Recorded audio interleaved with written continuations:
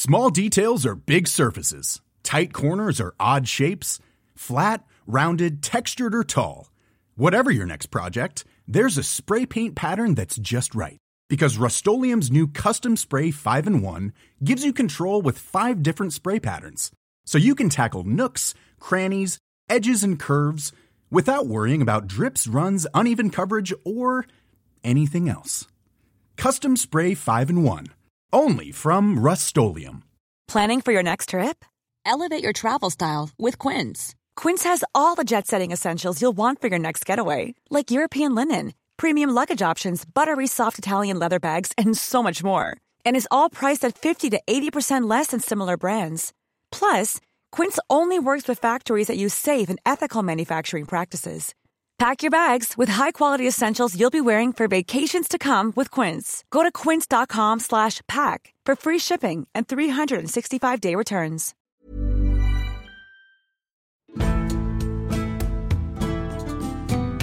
Hello, and welcome to Gone Medieval. I'm Dr. Kat Jarman. Vikings brutally attacking Anglo-Saxon monasteries. It's probably one of the best-known images that people have of the Viking Age. There's absolutely no doubt that these attacks happened and that they could be devastating for the monastic communities. But exactly how devastating were they? Were the monasteries actually able to endure them? Brand new research from the University of Reading suggests that actually they could, through effective defensive strategies. And as this is a topic I'm really interested in researching myself, I'm so excited to be able to take the opportunity to invite back to the podcast Dr. Gabor Thomas, who is an associate professor in the Department of Archaeology at the University of Reading, and who led this new research, focusing on a specific monastery in Kent. So Gabor, thank you for joining us, and welcome back actually to Gone Medieval today. Thank you. Thanks for inviting me. This does relate a little bit, I suppose. So similar sort of context to some of what we talked about last time, another monastic site. But now we're going to focus in really on what happens with the Viking attacks. And I think one thing I really liked about reading your new work and your research on this is you're really tackling something that's very, very persistent in our beliefs about what happens when the Vikings attack England.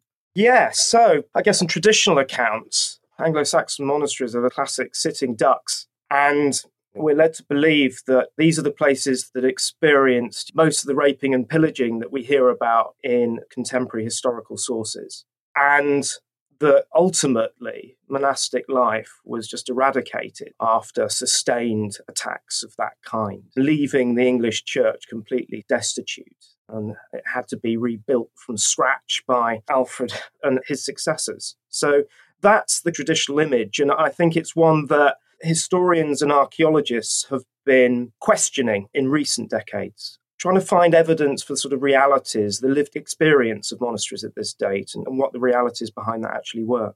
Yeah, and as we'll get back into a little bit when we talk about your specific work and how you've approached this and trying to solve that question, there are some really quite specific challenges, things like dating, and we'll get back to that a bit later on. How do you really pin something down to happening in a specific period of time? So you're focused your work especially on Kent, so southeastern part of the country.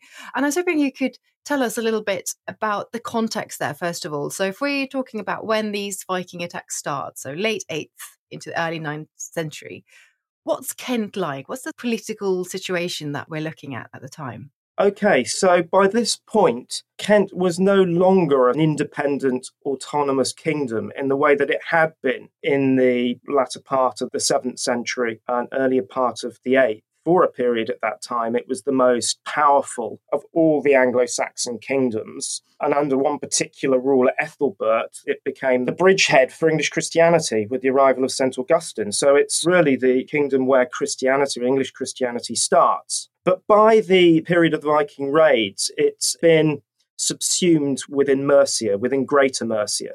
This is under a series of very powerful Mercian kings from the second half of the 8th century. They expand their territory southwards and eastwards, and Kent falls within their hegemony by that point. So its political status is somewhat different to what it had been previously. But it's still an immensely wealthy and important part of England at this period, and Mercian kings are really exploiting its wealth, its power, including its monastic wealth, for their own purposes. So is there a reason why this part of the country was particularly vulnerable to Viking attack? Or did it seem to be in the sort of beginning of the Viking Age? Well, yes, it was highly vulnerable, and that's down to geography, the basic fact that it's more or less a peninsula sticking out into the English Channel / North Sea. That put it really in the front line of all this Viking activity and raiding that we hear about from historical sources from the end of the 8th century.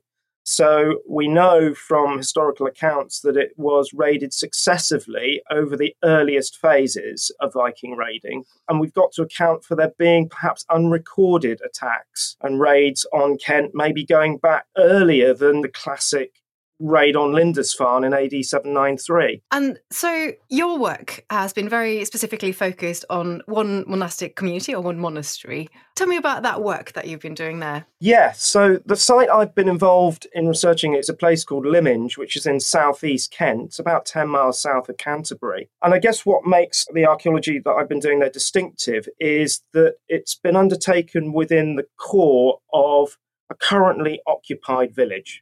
If you go and visit Lyminge today, it's this really quaint, beautiful village in the North Downs with a stunning historic core, with a wonderful Norman church. And what we've been doing it was over a 10-year programme, is excavating large open areas in green spaces around the churchyard within the historic core. So doing that on a large scale. And that's quite unusual because most large-scale excavations that take place in the UK are linked to commercial archaeology, so in advance of developments and so forth. But this was very much taking that methodology and applying it to the kind of place that doesn't experience development, and in the process producing a wonderful range and array of evidence for its early medieval development. And what do we know about the monastery that was there at this point in time? So it's actually a well-documented monastery in the sense that we have a whole series of charters dating back to around about the turn of the 7th century. So these are kings of Kent and subsequently Mercia granting this monastic community lots of estates and other resources. We don't know precisely when, but it was probably established in the final third of the 7th century as a distinct community, a nunnery, or this branch of early monasticism called a double monastery. So a monastery comprising both monks and nuns. So this is a type of monasticism that's imported from the Frankish continent. The Frankish aristocracy founded these so-called double monasteries in some number. And then it's imported to Kent, where there are close ties, aristocratic ties, between the two regions. So Lyminge is one of a tight cluster of nunneries that's established by the rulers of Kent in that final third of the 7th century. And we almost see them acting in unison. We hear about the abbesses of these institutions, for example, attending synods together. So they're regarded as almost like a family or a monastic family. And do we have any written records of this monastery being attacked by the Vikings? Anything really pinning that down specifically? Yeah, we have an absolutely wonderful charter dating to 804 AD. And by this point, Lyminge is being ruled over by an abbess called Selefrith, who is a proxy of the Mercian kingdom. So she's a member of the Mercian aristocracy that's implanted in Lyminge. And we also think she may have ruled over the very important monastery of Minster in Thanet around the same time. So she's almost a proprietor of both of these monastic institutions. So she's implanted to take control of these key monastic assets in Kent. And she's granted a refuge for her and her nuns, a refuge within the walled circuit of Canterbury. So there's a very explicit act there. You can see that arrangements are being made to move the monastery or the community into a defensive and defendable area. That's really quite unique, actually, isn't it? Because we don't see that response. We hear about some of the, like Lindisfarne, the actual attack itself, but we don't see the ongoing response. So, yeah, I like that quite a lot. Just to give people an idea what these sites were like? I think we quite often tend to think of these monasteries as a church and a cloister, the sort of thing we think of as a much later monastery, but they're not. They're communities, aren't they? What would you expect? What was there, if a Viking came to attack? What would they see in the late 8th to early 9th century at one of these sites? That's a really good question. I think the first thing to say there is you have to cast from your mind the classic conception of a later medieval monastery with a very formalised layout, church, cloister, series of buildings laid out in quite a structured way around the cloister. This period, monasteries had much more diffuse and unstructured layouts. They were quite sprawling entities. And I think the word that I would use, or the expression I would use to describe monasteries and thinking about monasteries in physical terms, they're not just places or sites, they're entire landscapes, and quite complex landscapes. They sprawled over considerable areas. They had different foci, so they were multi-foci. They might have had multiple cemeteries in different places, sometimes spread hundreds of meters apart. The settlement elements of them were also quite diffusely organised. There's not really evidence for large communal buildings. Things are much more atomised and spread across the landscape. And that's precisely the kind of evidence that we found from excavations at Lyminge. There is an amazing 7th century stone-built church, or a church built out of reused Roman building materials right at the centre of the site. But then you've got this sprawl of domestic occupation, industrial activity, agricultural infrastructure that expands and spreads over acres outside that. So you have to think about monasteries at this date serving a number of roles, some being very religious, but also they're playing a very central role in the economy, in trade, in production. And all that evidence is found within their precincts. Presumably they would have had quite a lot of wealth as well for the Vikings to attack at this point. I mean, that image and that idea that we have is that they go and raid and carry away all this loot. Is that true? Would they have had all that wealth? Absolutely. Within the churches themselves, I mean, there would have been liturgical vessels, highly decorated objects made from precious metals. They're essential for the liturgy. So we're talking things like chalices. We hear about processional crosses. And we have excellent evidence for objects like these being made out of precious metals from places like the Staffordshire Hoard. We should imagine things like tapestries, perhaps, within churches. So certainly lots of portable wealth would have been located in these places, which is why they are such important targets for those raids.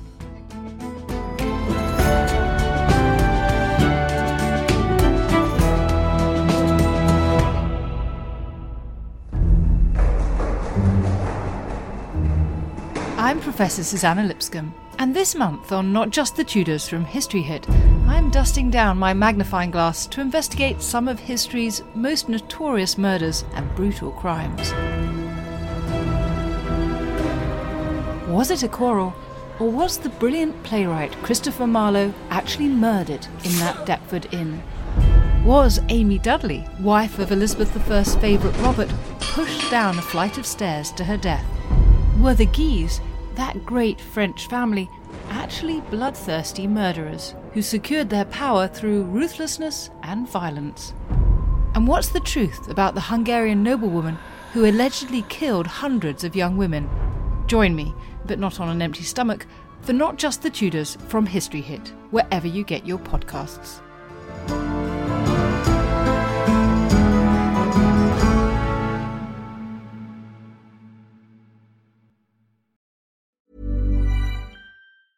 A lot can happen in the next 3 years. Like a chatbot may be your new best friend. But what won't change? Needing health insurance. United Healthcare Tri-Term Medical Plans are available for these changing times. Underwritten by Golden Rule Insurance Company, they offer budget-friendly, flexible coverage for people who are in between jobs or missed open enrollment. The plans last nearly 3 years in some states, with access to a nationwide network of doctors and hospitals. So for whatever tomorrow brings, United Healthcare Tri-Term Medical Plans may be for you. Learn more at uh1.com. Hey, I'm Ryan Reynolds. Recently, I asked Mint Mobile's legal team if big wireless companies are allowed to raise prices due to inflation. They said yes. And then when I asked if raising prices technically violates those onerous 2-year contracts, they said, "What the f*** are you talking about, you insane Hollywood ass f- So to recap, we're cutting the price of Mint Unlimited from $30 a month to just $15 a month. Give it a try at mintmobile.com/switch. $45 up front for 3 months plus taxes and fees. Promo rate for new customers for limited time. Unlimited more than 40 gigabytes per month. Slows full terms at mintmobile.com.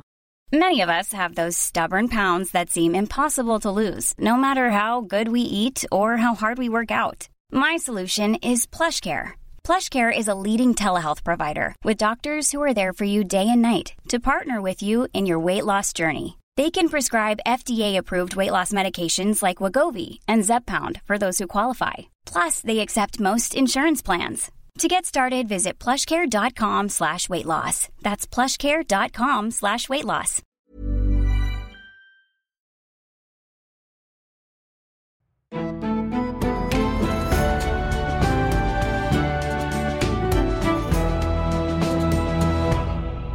In terms of this idea then that these attacks were so devastating and so cataclysmic that they just completely ruined the sort of ongoing monastic community there, that's not what your work has shown. So talk me through how you've been able to show that at this particular site. What would you have expected if that was the case? What would the evidence have been to support that? And what did you find instead? Okay, so the thing to say here is that in ideal circumstances, what you would hope to find is real smoking gun evidence. You'd hope to find a major destruction horizon across the site, and then everything just stops. And you just get total abandonment. Now, there are one or two sites where you do get evidence of that kind linked to a presumed Viking raid. So I'm thinking here about the Pictish Monastery at Port Mahomac. And there they found human remains with pathology, evidence that they had been violently attacked and died. The radiocarbon dating of those skeletons places within periods of known Viking raiding in that area of Britain. You get smashed up religious sculpture. You get lots of burning events and so forth. Now, that's very, very rare. The nature of the evidence at Lyminge is different. What we've been able to do at Lyminge is to, through large-scale excavation on the one hand, and through radiocarbon dating on the other, we've been able to build a very refined settlement chronology. What that tells us is that over a several hundred-year period, the site shifts to new locations. And each time it moves to a different location in the landscape, that follows an abandonment, if you like, phase or period within the settlement. So we've been able to build this settlement chronology and then link it or contextualize it with historical sources for the 8th and 9th centuries.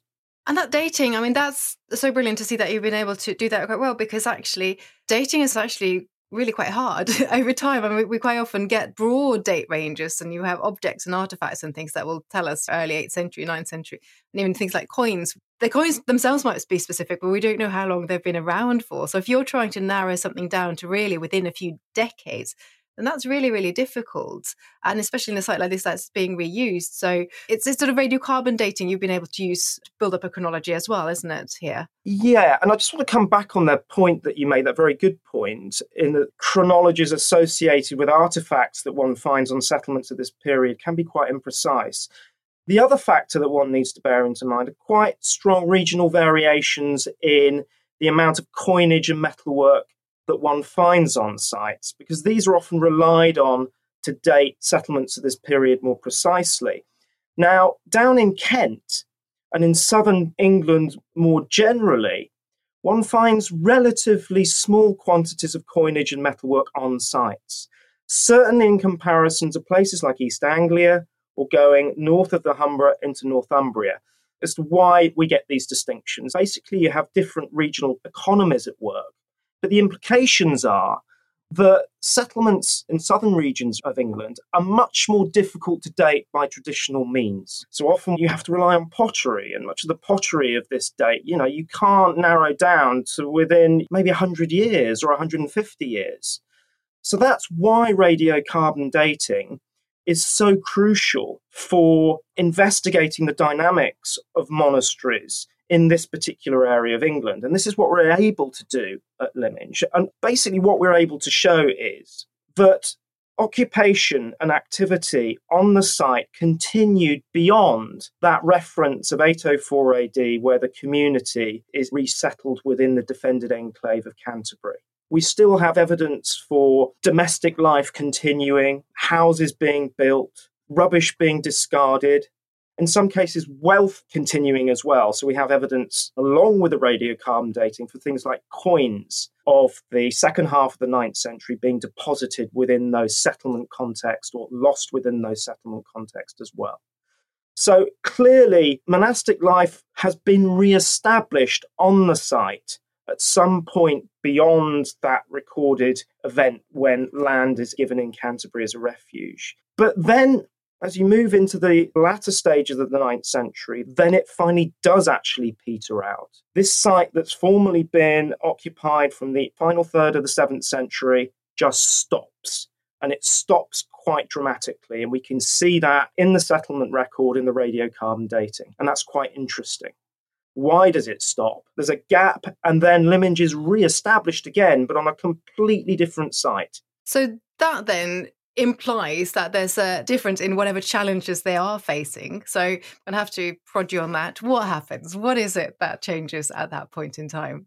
Well, again, because we've got this refined settlement chronology, we can look to what the historical sources are saying and relate the archaeology to them. So what we know from sources like the Anglo-Saxon Chronicle, you move into the 880s and 890s, and by this period, you've got substantial Viking armies occupying Kent and occupying its key political centres, places like Canterbury, for example. So the Vikings had first started overwintering in Kent from the 850s. We hear about Sheppey being used as a sort of overwintering base, but things are still relatively sporadic. But by the 880s, 890s, then the nature of the Viking threat and Viking activity has changed. We're talking about occupation by substantial Viking armies. And we think this is probably why, at this point, we see that Lyminge, or the site of the monastery, what had been the monastery, is finally abandoned. I think that's such a brilliant way of being able to use the archaeology to show that, because in my own work on the Viking Age as well, that early phase is very, very different to what happens in the late 8th century. The way they are treating the attacks and the way they are treating these sites is completely different, because if you look at the rest of the country from the 860s, 70s, Great Indian Army, this is political conquest and settlement, and it's not hit and run. It's not just getting wealth and taking it back home. It's a completely different sort of approach, isn't it? And it's really nice that you're seeing that in the archaeology essentially as well. And I think another point that somebody else, I think that was talking about Lindisfarne actually, which again has a similar thing. Even after that early attack, the use of the site continues. It doesn't stop after the first attack that we hear about. And I think somebody made the point that there's not really a good incentive for those raiding Vikings to completely obliterate it, because actually they could come back. If they leave some of it, then perhaps they can make a repeat visit later on. So there's no incentive in that early phase. Whereas in the second, later stage, having that political control over such a big part of the community is perhaps more important, I suppose. Yeah, I think that's right. I think it's really important that we take a more sort of nuanced view of Viking activity and its changes in character over time. And I think that earlier phase, things are much more messy and contingent. They're not polarized in the way that they're often projected in the early sources, which of course are colored by various things going on there in terms of the way that the Vikings are portrayed. Kent has some brilliant evidence for this. I mean, we hear about gospel books being ransomed by Vikings at this period. That's, again, it adds really interesting colour and insight into the negotiations involved at this period. Yes, I love that. One can imagine similar things happening in relation to Lyminge, which almost certainly would have possessed its own gospel books, richly adorned with gold and silver fittings and bindings and coverings and so forth. So, yeah, it's really interesting that we can relate the archaeology and what's happening to the archaeology to the changing character of the Viking activity. Also relating it back to the parts of the country again, and my own work at Repton, where again we've got an Anglo-Saxon monastery that we know quite a lot about, and we know that it was attacked certainly in 873. We've got the Anglo-Saxon Chronicle telling us that the Vikings come and take over. We've got destruction of stone sculpture, but it's actually only partial destructions. It's not obliterated the sites. We know that it keeps being used as burials, continuing around it, and it's still in existence hundreds of years later. So there's something else going on there, which isn't that traditional perspective. That's right. And I think Kent provides some interesting perspectives on that. But what's clear is that Vikings aren't all about just destruction for the sake of it. And really, the churches and the legacy of the early churches, the heart of monastic communities, provide excellent evidence for this. So, for example, Asser describes visiting the really important church and monastery at Minster in Sheppey. And he talks about the grandness of the church there that was constructed in the 7th century at that period. So he's visiting the site in around about 860 or thereabouts. Similarly, at Lyminge, we re-excavated the 7th century monastic church, or the church first built in the 7th century, at the heart of the community. So this was a structure that was first revealed by antiquarian researchers in the 1850s and 60s. We re-uncovered it and got to analyse it and record it really carefully. And what we know is that that building stood until the time that the Norman successor, the current parish church, was constructed just next to it. So it's still functioning and providing parochial duties right down into the 11th century. So clearly, if they'd wanted to, the Vikings could have destroyed that building and others like it, whether at Repton or numerous sites where we have wonderful Anglo-Saxon church buildings of an early date that still survive right through, in some cases to the present day. So clearly their motivations were different. Absolutely. And I think also it shows that it's not a religious thing. I get questioned that quite a lot. Are these pagan Vikings, are they targeting them for religious reasons? Are they trying to destroy these religious sites? And I don't think it's about that at all, really. I think it's pragmatic, getting, as you said, this wealth, certainly in the early stages, but they realise the functions. And you put that very well, how these are sort of big communities. They've got so many different functions. We know a lot about craft work taking place. They're not these sort of little cloistered, separate communities. They're something much bigger as a part of the society, both religiously, politically. And I guess that's showing that that's essentially what they also realise and then find ways of taking advantage of, I suppose. Absolutely. I mean, I think then that later phase, we have to see the Vikings being almost parasitic. They recognise that these monasteries are at the heart of extensive estates where wealth and surplus is being gathered and centralised, and they tap into that. So there's a rationale for keeping these places going to some extent, which is why their sites ultimately perhaps do survive, although what we've been able to show at Lyminge, that while Lyminge continues, it's reconfigured. So by the time that Norman conquest comes along and you get fresh investment in Lyminge by the archbishops, it's on a completely different and new site. There is continuity at a broad level, but at a more micro level, there are these very distinct transformations in how the settlement is configured and the way it's operating. And we very rarely get to date those reconfigurations as accurately as we've been able to at Lyminge. That's absolutely fantastic. And I was so pleased to see that, as I said before. So hopefully we can take this approach and apply it to others as well and really sort of get that understanding. And is there more work for you to do at Lyminge, or is this it now? Well, we completed the excavation phase. The last dig that we did was back in 2019. So that was re-examining the monastic church that I mentioned earlier. What we're doing now is we're doing all the fine-grained analysis on the results. So drawing upon the radiocarbon dating, some of the other sort of scientific analysis that we've applied to the excavated materials, and then ultimately working towards a publication that will draw all the strands together. Fantastic. Well, I can't wait to see that. So fantastic. Well, Gabor, thank you so much for sharing all of that and joining us again here today. Thank you. It's been a pleasure. And that brings us to the end of this episode of Gone Medieval from History Hit. But don't forget that if you want to know more about Viking attacks on monasteries, you can go back through our back catalogue and find the episode that I recorded a while back on Lindisfarne with Dr. David Petts. Just search for The Raid on Lindisfarne wherever you find this podcast. And while you're there, don't forget to subscribe both to the podcast if you haven't already and to our Medieval Mondays newsletter, which will bring you brand new medieval information straight to your inbox every Monday morning. Just look in the episode notes wherever you found this podcast. I hope you will join us again next time. My co-host Matt Lewis will be back on Saturday and I will be back again next Tuesday. Till then, goodbye.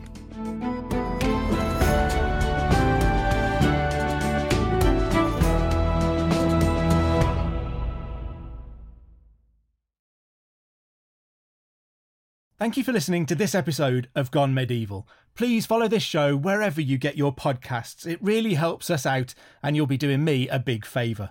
Don't forget you can also listen to all of these podcasts ad-free and watch hundreds of documentaries when you subscribe at historyhit.com/subscribe.